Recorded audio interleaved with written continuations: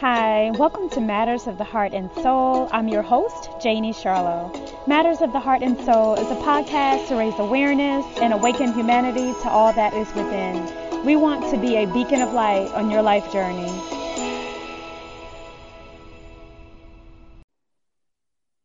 Hey everyone, welcome to Matters of the Heart and Soul podcast. I am your host, Janie Charlo. Matters of the Heart and Soul podcast is a podcast inspired by all things of the heart and soul. On today's show, we are speaking with Ms. Keena Reed. Ms. Keena is a communication practitioner, researcher, and educator.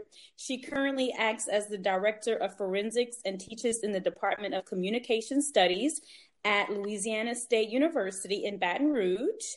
Her research focuses on race and gender identity constructions, but mostly Keena believes true societal change can only occur when each individual in any given society is empowered to find their voice in the world. So welcome to the podcast, Keena. Yay! It's good to have you here. And like I said, It's good to be had. Great. We are talking about how historical and social issues shape Black relationships. So, Keena, let's get rolling with it. You know, I'm excited about this conversation. I'm excited that we're having it on a collective level, and I'm also excited about the ways that information can be transmitted on a personal level. I think Black intimacy is one of those things that we have taken for granted in terms of its existence. And to be more specifically, I think because as a community, we have fought to be resilient and hold on to our cultural relics and symbols and norms, that in some ways we feel like we are connected, and we definitely are. Mm-hmm. But I think a lot of the things that connect us in the Black community, unfortunately, are still some things that are painful for us as well. Like, for example, we are connected via trauma. We are connected via structural violence. And so one of the questions I've been asking myself, and further research projects will be responding to this idea of, can we have true intimacy in the Black community? Mm-hmm. And can we be truly good together as Black folks? A conversation I was having online with an amazing scholar recently, and the question was posed, do we even know how to be together? And that seems like a simple question on the surface, but when you start thinking about the nuances, the answer for me is no. And even saying that seems wrong, right? It feels like some kind of betrayal to say that I don't think Black people, and let me be specific, I'm talking about Black people who are the descendants of slaves in the Americas. Okay. Mm-hmm. So I just want to give that a context. I'm not necessarily talking about Black people in the global community, although I do think there's some connections to that as well. Mm-hmm. And so, do I think we have an intimacy problem in the Black community? Yes. And I think it starts with acknowledging that everything's not okay. Got it. So you just said something about intimacy. Let's touch a little bit on that. Break that down and how you see that in our relationships. And let's go with husband and wife, mother-daughter, father-son. Break that down for us in the Black community. So if intimacy is connected to these concepts of like shared knowledge, shared meaning, shared understanding, then I do think there's a disconnect. Mm-hmm. If we're talking about Black men and Black women specifically, well, also let me just add this. I don't think, and you and I have had this conversation prior, I don't think that intimacy can be created when an individual or individuals are in survival mode. So let me start there. Mm-hmm. Right? No one's ever thriving if they're just surviving. I get that. I totally get that. And so just so our listeners know, what do you mean by just like we're surviving? And I mean, I think people know what surviving is, but maybe not. People. Okay. Well, because if knowledge is power, we got to break it down, right? Yeah. So, I think surviving is focusing on getting the most basic needs met. Right. So if you think about something, and I'm not trying to do teacher talk, okay? But just I don't maybe making that decision between paying your light bill and getting your medicine. Exactly. Yeah. So, I would direct readers an interesting model that has been theorized about what humans need is Maslow's hierarchy of ideas. Mm-hmm.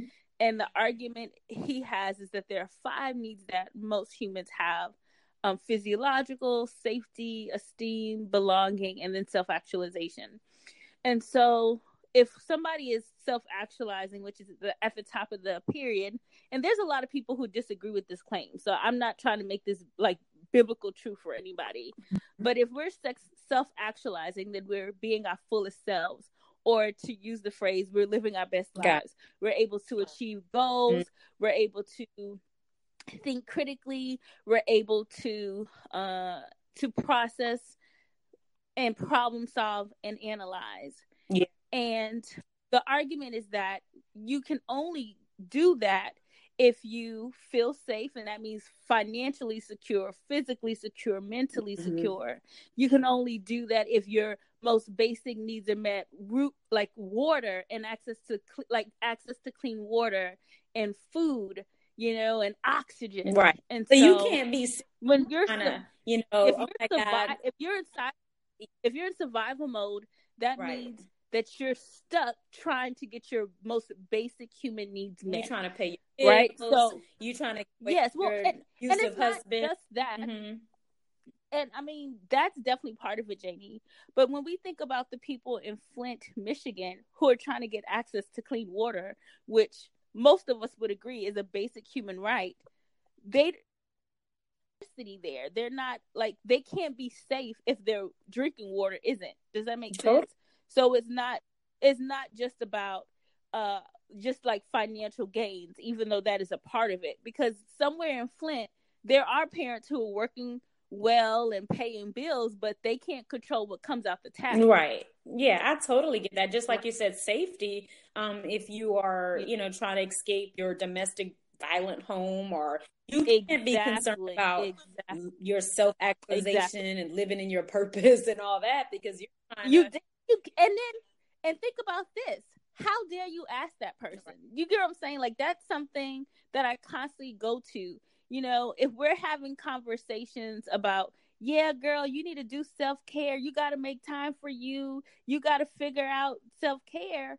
And isn't that an oxymoron to ask that of someone who, like you said, is in an abusive relationship, and they're just trying to figure out, how am I going to live to next week? Mm-hmm. I think we're so good in the Black community of kind of having these kind of blankets, and I'm not downing self-care, but that's why I say, going back to these nuances, what we're asking people to thrive who are still trying to figure out how to survive. Got it. And so intimacy can't grow in fear. It just can't. Those things are opposing. Mm-hmm. They're opposing. Mm-hmm. Totally get it. So if we're still trying to get some of the things met, like you said, safety and belonging, it's very hard to see to grow in that. But let's say that we are a little bit thriving. Is there any other social or historical issues that are affecting our relationships? Oh gosh. For sure. Recently, I think I can make mention of another show. But there's a show on TV called The Real, And I don't want to get into all of the like line by line items here, but one of the hosts made the statement that like they were talking about why do Black men cheat, or why do Black men have a hard time staying faithful. And it's important to note that Black people are not monolithic. And so that means that all Black people don't do all the same things. And so not all Black men have the incapacity, to not stay faithful, monogamous. Mm-hmm. But one of the things she was trying to articulate was that because of slavery, that it has really made it difficult for Black men to see themselves, I think, as wholly invested in the family unit. And she got a lot of slack for that comment, when I actually think maybe there's some truth in that, in a sense that when we think about what slavery was and the impacts of slavery now, very early on, our ancestors in this country learned that there was very little value attached to their family. And what I mean by that is, if there's a mom who knows that at any given time her children can be taken away, her husband could be taken away, her most intimate people can be taken away, that means that there has been a value placed on the Black family. And I think that even in contemporary society, all of us would say our families matter. But then there are all mm-hmm.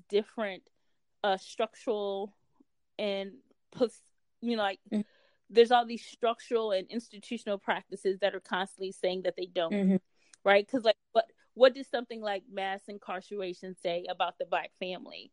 When you sit there and think about what a crushing and dehumanizing experience the 1990s crime bill was for Black people, right? Mm-hmm. There was a value attached to our families at that time. When you think about the crack epidemic in the 80s mm-hmm. and how it ravaged Black communities, there was a value being placed on our families there. And so even though I can sit here, Janie, and say Black parents matter and Black moms matter, if we're constantly getting messages that say the opposite, that is going to impact mm-hmm. you. If you tell your son you love him every day and that he's a visionary and he's great, that is a great narrative. But if 90% of what he hears outside of your home is that he doesn't have a future, he's a criminal, he's a thug, that message is also getting internalized, and they're at war with each other, mm-hmm. right? Totally. And I think that because that exists so strongly, that's also another danger to us, because so much of the narratives that we as Black people experience about ourselves don't come from ourselves, to be honest. Mm-hmm. So if we kind of expounded on slavery as being one of the top three historical issues that are affecting Black relationships, can you expound a little bit? The idea that there's some research out there that talks about the idea that trauma can be genetic, and the social psychologists that have done this research have focused on Holocaust survivors mm-hmm. and the descendants of those families. And so what they're saying is, here we are in contemporary society, and the survivors' family members, mm-hmm. many generations outside of the Holocaust are still, there are some physiological impacts. So like, for example, something like cortisone, you get what I'm mm-hmm. saying? Like the levels of cortisone, which is a hormone, and you should know more about this than me with your medical background, but it's a stabilizing hormone. And so there's research that talks about the levels of cortisone that the descendants of Holocaust survivors have versus those of the family members who don't have any connection to the Holocaust.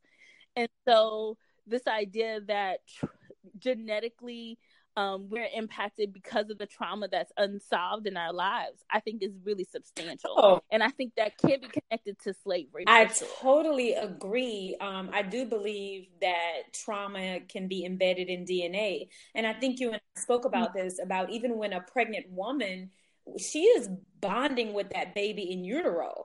So if that woman is under stress, that's why we tell pregnant women, hey, eat right, work out, get rest, don't be stressed, because that stress is on the baby. So of course, if you had a pregnant Black slave female and she was being whatever she was doing during that time, I'm pretty sure some of that embedded in the DNA.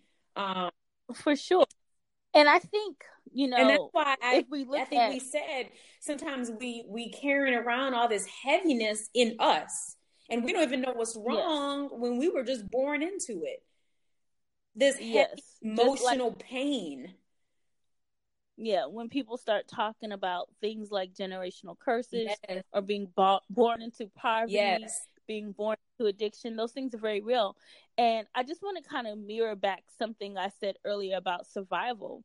If we think about collectively what Black people in the United States have been doing since we were brought to this country, surviving is it, right?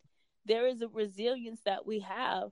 And one of the questions I ask is, when have we had a chance to do more than that, right? Because here's the thing. Slavery ends, Reconstruction era, and our forefathers and foremothers are like free, and they're trying to figure out how to get it, right? Because they didn't get freed from slavery and then given handbooks on, like, okay, this is how you pay your taxes. Right. This is how you buy. This is how you learn how to read and write. It was more like, get off my land. You get what I'm saying? And so Reconstruction, which most historians would argue was a failed project. Then at that point, we also had the rise of white supremacy. So like the Ku Klux Klan, you know what I'm saying? And so Black people at that point are free, but they're trying to figure out how not to get murdered by men hoods, right? Then, fast forward Reconstruction, then we have civil rights. And that was a great period. The civil rights era was a great period for us, but that was still about surviving segregation, right? Segregated schools, segregated hospitals. I mean, Janie, again, going back to your medical background, people in Louisiana, think about it. If New Orleans was the only place that had a segregated hospital at the time, how many Black people do you think died in Louisiana just because they couldn't get access to adequate medical care? So in segregation, here we are again, just trying to survive, right? Then in the Civil War era, here we are just trying to survive segregation and Jim Crow, policies. Then you move forward, and there's this period in the 70s where we're like, James Brown, say it loud, I'm Black and I'm proud. And we survived Civil War, and we started to negotiate a narrative about Blackness that was strong and resilient and beautiful. And we barely get out of the 70s before, boom, the crack epidemic hits hard. And I always go back to say, the crack epidemic didn't just hit people who were users, but it also impacted families and friends. And even if you weren't anywhere near people who did crack or bought crack or whatever, when the face of crack became Black women, right? Do you remember some of those commercials from the 80s? It was always about Black men in handcuffs or Black women, using drugs, and their kids were crying. So Black people became the face of that. So Black people were impacted and indicted about those issues, even if we were far removed from it, right? And so, we've always been trying to survive all these toxic systems thrown at us. So one of the questions I always come back to is, when have we even had a chance to be fully human, to be fully free enough to even explore what real intimacy will mean? Wow, that's a great historical outline you just did, because I listened to you and you took me all the way through, and you're right. And then I didn't add, but going back, and then after, in the 90s, because of the crack epidemic, then we had mass incarceration. And so we're watching our brothers and our fathers and our uncles be completely sucked away in this system that is profitable for a community of some people, But for us, it's about breaking down that family unit. Mm-hmm. So we have decades of, or these marked periods of time where we were so disconnected because of the systematic violence against us. So we're in 2020. So what have you picked up in the 2000s, the last 20 years? Oh gosh, Janie, we can be here for hours. I know, but just give me Barack Obama, a quick summary, because I have a take on it as well. But just you're right. Barack Obama gave us these 8 years, these shining years on the mountaintop. But if you're asking me where we are in 2020, we're living in the reaction to so much anger and resentment that a Black man in this country got to the highest office that one can have, and I think it's funny because people talk about the increase in white supremacy, and this is fact-based. I'm not telling you opinions. I mean, there's numbers. The Southern Poverty Center, Equal Justice Initiative will all give you numbers that will certify how systematic racism and white supremacy are on the rise. In fact, specifically in relationship to the film Just Mercy, we recognize that in 2018, there are more people in this country who support capital punishment in 2018 than they did in 2016. And what does that mean? It means that and most of those people are white. And I say that to say that even if we had 8 years where being Black was considered great because of Barack Obama, now we're living in the aftermath of that, which is how dare Black people try to reach that highest goal. But do you feel because of that, the last Barack giving us 8 years, I feel that there's a shift. I feel that there's a mental shift. I feel like we are reaching self-actualization. Not the whole, but I do feel like I was gonna say on an individual level for sure. Yeah, but like we're getting mastery over a lot of things, and we're realizing that we don't have to live in this fear. Does that make sense? For sure. Yeah. Wow. But I'm also one of those people who's like, what's the phrase? It ain't fun until the homies can come, or something like that. So I would still, posit that there's still a significant amount of our people, Black women, right, Janie? I mean, what's the latest number about how many Black women and girls are missing right now, right? And that's not largely discussed. It's not something on the nightly news. That's the other thing that's going on right now. You're right. Yeah, so I would still argue and assert that there's still a value being placed, or a lack of value being placed on Black lives, that consistently keeps us feeling like we have, how can I feel safe as a Black woman knowing that people are just scooping up Black women left and right, and there's a lack of national coverage about it? Yeah. There's just so many ways that and I feel like I am at a place where I'm probably higher up on that hierarchy, but I also do research, and I teach around race and gender, and I'm very aware that my skin, my body, for a lot of my own students, can create the kind of tension that makes someone says, I'm going to come to school, I'm going to come to campus one day and shoot her. I constantly think about, how far is too far, Kina? Can you take it so far that you could be a victim of this type of hatred? I've had students curse me out in class before, make racial derogatory terms about me, and all at LSU. Also, yes. And so I'm always aware that I'm putting my body on the line to a certain extent by even talking about these issues publicly. So I would say that even in our most self-actualized self, we're still living in an America that's still very much anti-Black. And so any safety we have or any safety we pursue is still limited because of those violent systems. Mm-hmm. Right. So just kind of to make sure we're all on the same page, some social and historical issues that are affecting our Black relationships. We talked about, intimacy, being in survival mode. Like, it's hard to get that because you're in survival mode. We talked about slavery being one of the main issues, the crack epidemic, mass incarceration, civil rights. And here we are in 2020, and we're trying to figure out, what do you think is the key moving forward?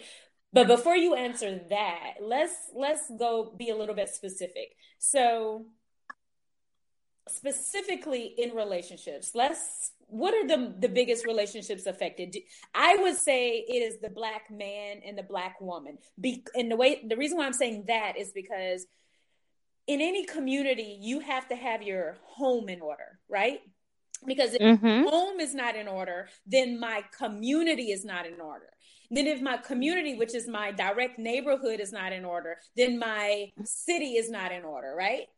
Then from there, my whole nation. So let's start in the home. Let's start in the Black home, right? And that's man and the woman. Yes. Most of the time, I mean, let's expound on that. But what's affecting Black marriages, relationships? What is it? Because, I think as women, we want to understand the men trying to understand us. But we're missing it. Yeah, so let me also be clear that I'm definitely speaking from the position of like being a straight woman, a cisgender woman. And so I definitely see those things from this perspective. I think, again, you caught me on a day where I've kind of had some kind of interrogation with some of these issues prior to our conversation. Because I've been in dialogue with a couple friends today, specifically talking about why don't people trust Black women? And are we people as in all people? Okay. All people, I didn't think people didn't trust Black women. I thought it was the Black man. I mean, let's back that train up, because I do agree that the Black man, right, represents a toxicity in society. But I think a lot of times what people fail to see is that we're still connected to it. So when Malcolm X says that the least protected person in the whole world is the Black woman, right? That's from Malcolm X himself. Not only are we dealing with racism, but we're also dealing with the patriarchy and misogyny. I don't think Black men trust Black women, right? So, like, no one believes us at our word, right? I mean, there's just so many different examples that talk about this. Just give us one. Just like, for example, sexual assault, right? The rate of sexual assault that happens to all women in most civilized society. But in terms of like how many of Black women's their assailants, like how few Black women actually get justice against their assailants. Again, I want to be clear. In general, women, it is hard for women to get justice against their assailants, but for Black women, those numbers start to get minimized. The fact that Black women are constantly positioned as the Jezebel, right? And that's in personal storytelling, but also in the media. She's got to have it, quote unquote. And when you say Jezebel, are you referring to the Jezebel spirit in the Bible?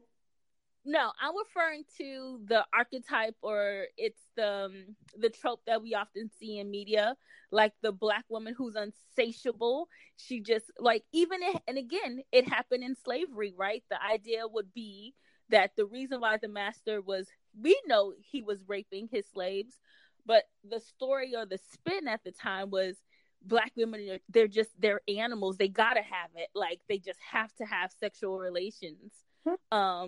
And that's what I mean, the Jezebel, the idea that Black women are sexual they're sexual deviants who can't control their sexual appetites, and they'll sleep with your man, her man, his man, like all of that stuff. That's still today. And I think this idea that people feel like they can question Black women's motives, they feel like they can question Black women's expertise. And it's not just one field. Rather, you're a Black woman who's a lawyer, or a Black woman who's a doctor, a Black woman who's a professor. I have students who ask me questions that I know they wouldn't dare pose to a professor who was a man, even if that man was Hispanic or Black or Asian. And so the idea that people constantly feel like they can critique Black women's lived experiences.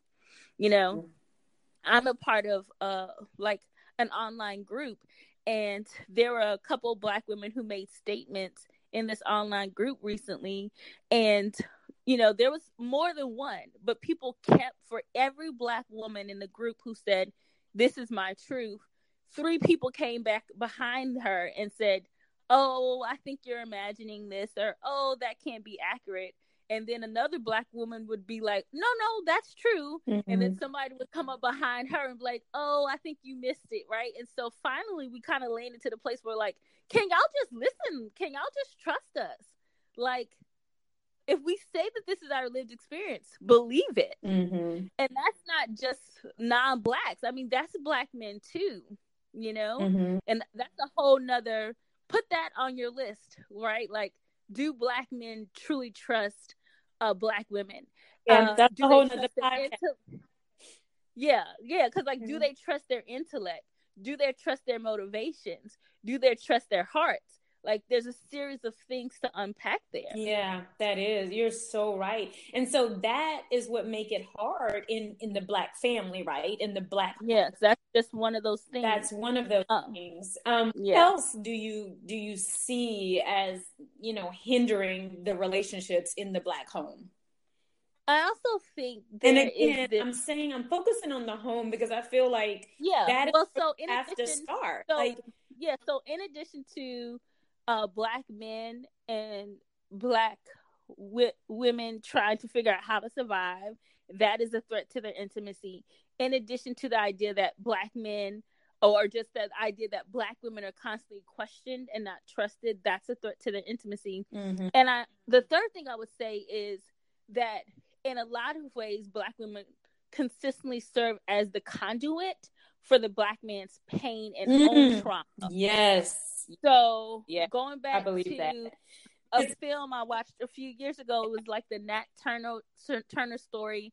There was a scene in the movie where the master asked the slave woman to come to the big house to entertain a guest he had that was male.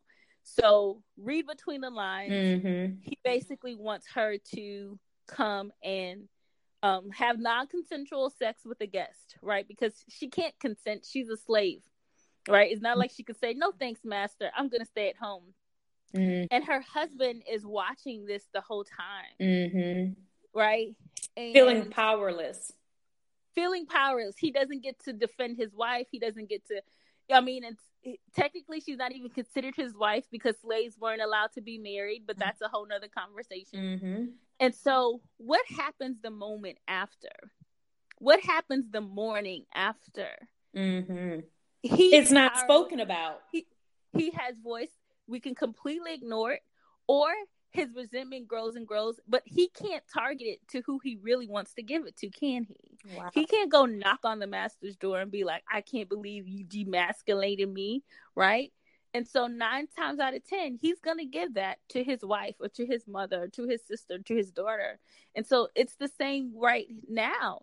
In a world where men are surrounded by toxic masculinity, and that's just not Black men, that's all men, right? And so, but it gets more pressure when you're a Black man. So if you're a Black man at work and you've been passed over for a promotion 3 times, and then you get in your car and you drive home, and then you get pulled over by a cop and you get disregarded. Do you get what I'm saying? And as a Black man, you're constantly being disregarded, and then you head home, and if you don't have a proper medium for dealing with that disregard, dealing with that disrespect, dealing with that anger, who are you going to hand it to? if not Black women? So that's the third thing I think we really got to wrap our brains around, is that Black women end up being the conduit for Black men's pain that is unresolved. Wow. That is heavy. That is deep. And that has so many layers to it, Kina, because I'm sitting here thinking, even back to slavery, like you said, when the Black man is so mentally broken down, and he don't speak on it, and that pain goes into the DNA, right, of the next generation. And it is interesting because Black women, I do feel, have been the only sense of peace for the Black man. Yep.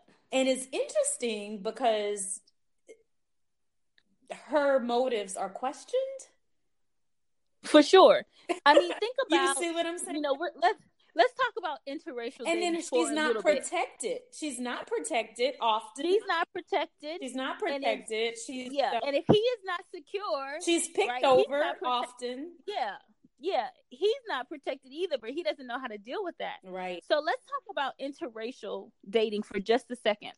Because one of the biggest critiques I've heard from Black men who only date women outside their race. So I want to make that clear. All right. I'm talking about Black men who declare, I refuse to date a Black woman. And some of those responses have been things like, they stay angry. They're always angry. They're always aggressive. They're always angry. I know you've heard some of those lines, haven't you? Oh yeah. Okay. And so a few years ago, that conversation came up in one of my classes. Are they aggressive? Yeah. And so the Black student in my class, and he was a little older, okay? So he wasn't like a 17-year-old, Brussels sprout. But he says, yeah, Black girls, they stay mad. They stay mad. And I said, well, if this assertion you're making is true, why wouldn't they? And he says, what do you mean? What do you mean? I'm like, aren't there lots of things for Black women to be angry about? Right? Is it possible that a Black woman is angry about the fact that her 16-year-old son just started driving without her in the car, and she's so frightened that he's going to get pulled over and a victim of police brutality? Can't she be angry about that? Mm-hmm. Can't she be angry about the fact that she can't afford the bail to get her husband out of jail or her uncle out of jail? Can't she be angry about that? Can't she be angry about the fact that she earns 77 cents for every male dollar, right? Can't she be angry about it? So if we're going with the nucleus here that Black women stay angry, there's lots for us to stay angry about. And instead of you said something. You said stay angry, and I just feel like the only time we have is the present time. Like, we can't think about the past because it keeps us in action, and we can't think about the future because it causes anxiety. So the only time we have is the present time. Yeah, but that's easier said than done. Of course. No. Of course. I totally agree. I think in order to heal, we have to first understand. Exactly. So we can't heal, but to say that without going back and understanding. We can't do that. Yeah. We're not saying forget, but I'm saying it's almost like, what do we do now? Like, do we coach Black women? Do we coach Black men? Do we, like what? Well, I think, in terms of what we know from a spiritual background, what do we do to engage God, right? And do you think that's the only way? Well, let me be more specific. What does God teach us about engagement? And I think the first part of that is confession and repentance. And what that means for us, I think, like as spiritual practices, confession is telling the truth over something. You get what I'm saying? Whereas repentance is an acknowledgement of harm and then turning away from it. And so those are two things that I think would be really good for us. In the Black community, confession And when I say confession, I'm talking about truth telling. Let's call it what it is. But unfortunately, silence is a commodity in the Black community. I mean, think about it. Yeah, it is. Snitches get stitches, right? Like we've learned at birth that you don't really talk about, you know, you call it something else. Diabetes is the sugar. Or you don't call your bipolar uncle bipolar. You say, oh, he's a little off. So we have a hard time telling the truth in the Black community, right? We do. So I think those two things are important to us. Those two spiritual practices: confess and learn how to tell the truth at all times. Speak on it. Don't keep Speak it on it. Yeah. Don't reimagine the narrative. You know, I think about that, and then going back to even like sexual violence and sexual abuse that Black women experience. How many of our Black girls have to sit at Thanksgiving with their abusers? Yeah. How many Black women are sitting at places of worship with their abusers, right? And until we can tell the truth and the whole truth about those things, then we can't even figure out how to repent and to apologize for the harm and turn in a different direction. So those are the things I feel like we have to learn how to move forward. Tell the truth about it and be able to reconcile and to say, you know, this is what I really hurt you. I've really harmed you. That's great insight, Kina. Yeah. So those are the things that I think we can learn to do. But we just have to, like I said, but that would take us collectively agreeing that there are some things we've lied about. Wow. Acknowledgement. Yeah. That is a great perspective, actually. And it just makes you think, like, you know, what have I done to harm my sister? What have I done to harm my spouse? What have I done to harm my child? Acknowledge that. If more than one person is telling you the same thing over and over again, it may be some truth to it. And when we get so far from the truth, where we're in denial, it's hard to come back from that. Because you're so far from who you authentically are. And I think we all live in a capitalist society. We all live in, the patriarchy, all these different systems that really encourage us not to do that work, actually. Like, you know, capitalism thrives off of people spending a lot of money to imagine a future that may not even match their lives, right? How many kids go to college? College in itself is a great example. Go to college thinking that is the only path to success, and success looks like having 3 mansions on a hill and a Lamborghini. You get what I'm saying? So we live in a lot of systems that tell us that in some ways the fabrication is better than the realness. And so we've really got to like back off some of those trains. Yeah, we have to quit saying let's fake it till we make it. Oh, for sure. That's a whole word. We have to stop saying that. We have to stop telling other people to do that. There's so much stuff we got to stop saying, Janie. We got to stop saying fake it till you make it. We got to stop saying whatever doesn't kill me makes me stronger. That's the biggest lie the devil ever told.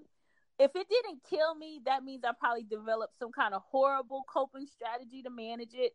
You know, so there's a lot of stuff we need to stop saying. We got to stop saying snitches get stitches. There's some stuff I need to snitch on, period. Yeah, you're right. And, our words have power. So we really have to be careful what we are putting out in the universe and speaking on, because that's what we're bringing back to our lives. You know what I'm saying? And there is something else. I think I'm not a parent, but I'm an aunt, right? I'm the aunt of 7. Oh Lord, there's several of them now. So I have 7 nieces and nephews, and I know you have a son, and I do think this is a magical moment in terms of saying, not this kid, not this generation. You know, when my first nephew was born, I remember somebody told him, "Oh, something along the lines of like, boys don't cry or whatever. Mm-hmm. And I carry up and corrected that. I said, no, ma'am. Mm-hmm. I said, we can ask him to talk about what he feels, but we're not going to tell him he can't. Yes, absolutely. Right? And so even now he's 8 and I'm so quick. Like, I have never told him you cannot cry. Now I have tried to redirect him, right? I've been like, can you use your words? Please use your words. Yes. Nanny wants to hear your words, but I've never dared to tell him, you better not cry. You can't cry. No, like, yes, it's totally okay so to cry. I tell my son that. Yeah. And I think I try to get him to express his emotions, and we have to try to coach them by doing that. And it's a lot of things we just have to get away from, because we have a lot of emotions. And I mean, I understand why our moms and dads told us those things, because like they couldn't even imagine, like, going back into survival mode. They didn't have to sit there in a phone mode just trying to make sure we ate. You get what I'm saying? Right. And so now, if there's, where there's, what's the scripture? People suffer because of the lack of knowledge. And now that we do have some knowledge that kids need to be affirmed, their opinions need to, their feelings need to count. So with this next every generations of our Black kids, we can make sure that they understand you have a place, you have value, and helping them negotiate that in ways that we didn't have access to. Yeah. And I think if like we said, we could start in our own homes with our own children, our own spouses, relationships, in communicating and practicing some of the things that you said, self-acknowledgement or acknowledgement of issues, and not sit in silence, and trying to attack some of these issues that have bothered us through generations, and so that we're not passing these things down to our children. I feel like we could make a turn, and it's still a lot of work to do mentally, because renew your mind. The Bible says to renew your mind, and that is truly it. Because once you understand that all the thoughts you have starts in your mind, you just need to change your thought. Yeah. That's really secret. Change your thought, change your life. Yeah. And also unplug. And so I'm gonna get super spiritual for a second here. Or I wouldn't even call it spiritual. Maybe this is some of my own theological thoughts coming out here. But the work of the cross, people make it about, Jesus was born and he lived, he died and rose again. And all of those things are true. But my interpretation in terms of the work of the cross, because people talk about he snatched the keys of death from Satan. And that is true as well. But that act, that single act that changed humanity for all time, was a great divorce too. And when I say divorce, what I mean is Jesus's separation at that moment was saying, Kina, this act divorces you from the need to be affirmed through your bank account. This act divorces you from the need to be affirmed through your partner, right? Like all of these things that these larger systems keep trying to sell us, the act of the cross is supposed to be the great divide. And that's saying, I know that this is what the world is going to constantly tell you your value is, but I'm telling you your value is because you live and breathe and have been created. Absolutely. So I'm all for that. We really have to tap out of these systems that, as children of God, we're supposed to no longer subscribe to. When you think about a magazine coming to your house, right? It is so frustrating when a magazine keeps showing up to your house and you've like, I've, unsubscribed to this magazine 3 times. Why am I still getting people? They still charging me. It's similar. Why are you still subscribing to something that has no profit for you? Stop getting it in your mailbox. Yes. And I agree with you with realizing that we come from the Creator and that all these other things do not define us. So it is not about your square footage of your house. It is not about the title. It is not about, how much money is sitting in your bank account. It really isn't, because we have millionaires committing suicide. So it can't be about that. Well, and the idea, Jay, that people only matter because of these ambiguous numbers. First of all, money ain't real. Like, it has real impacts for sure. But it's energy. Money is just energy. And it becomes powerful once you make that exchange. So money is just a way to get right? energy. But you know what I'm saying?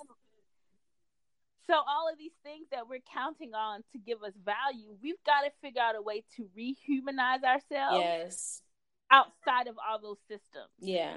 And my whole thing is, I always say it goes down to love. I believe God is love. I believe the Creator is about love.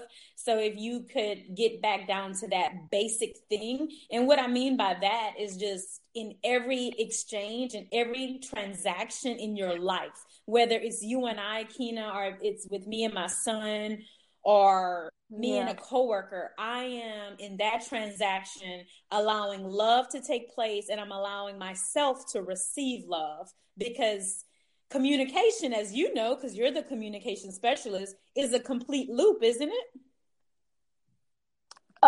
Some people would say it's a circle. Yes.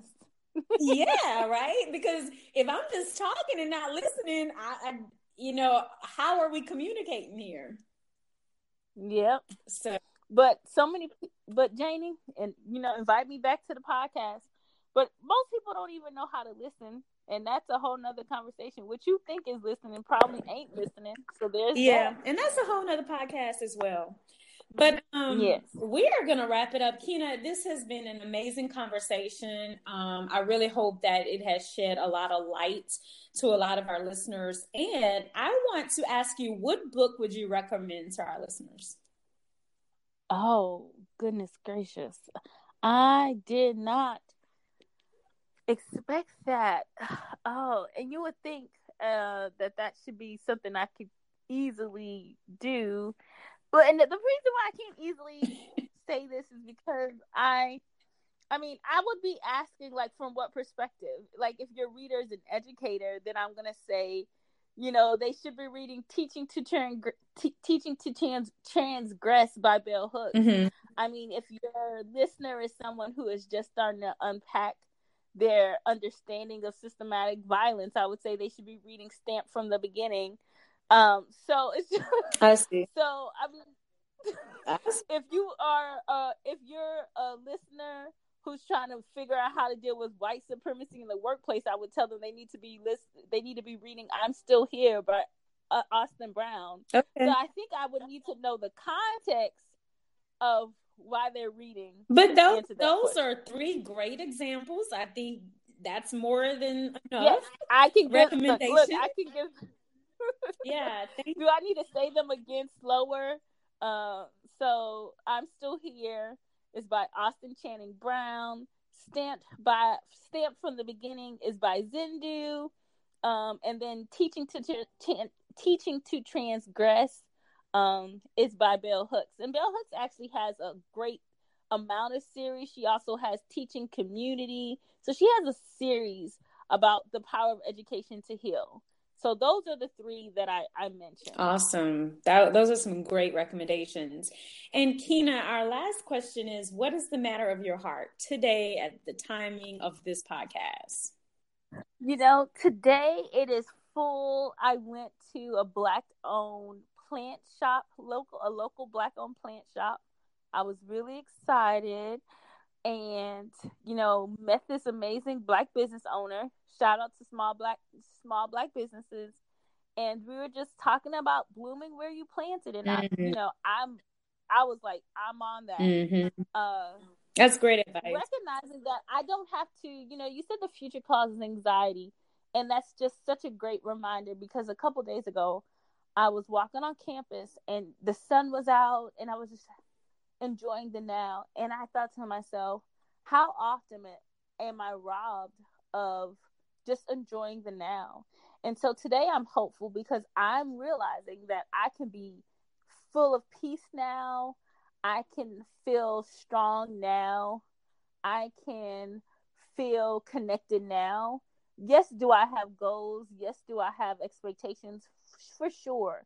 But my now is great. Mm-hmm. And so that's where my heart is just learning how to see the now is right where you're supposed to be. Mm-hmm. Yes, I strongly believe in that. And that's great, Kina. I'm glad that you're in that place right now as well. That's a great place to be. So this was Matters of the Heart and Soul podcast. I am your host, Janie Charlo, and we just had an amazing conversation with Miss Kina Reed on how historical and social issues have shaped Black relationships. Kina, how can our listeners reach you really quickly? Okay, so I have an Instagram, and that handle is at KINAM, the number 1. No, I was wrong. Well, actually, that's my Twitter handle. So they can reach me via Twitter at KINAM, the number 1. Oh. That's at Keenum1. That's Twitter. Yeah. And if you're ever on the campus of LSU in Baton Rouge, they are the champions, right? That's what the streets are saying. No, I'm just joking. They are. So if you're ever on the campus LSU, you can also find Kina there. So Kina, thank you so much. And we're going to wrap it up. And we look forward to the next episode of Matters of the Heart and Soul podcast. All right. Keep doing good work, Janie. Thanks, Kina. Bye.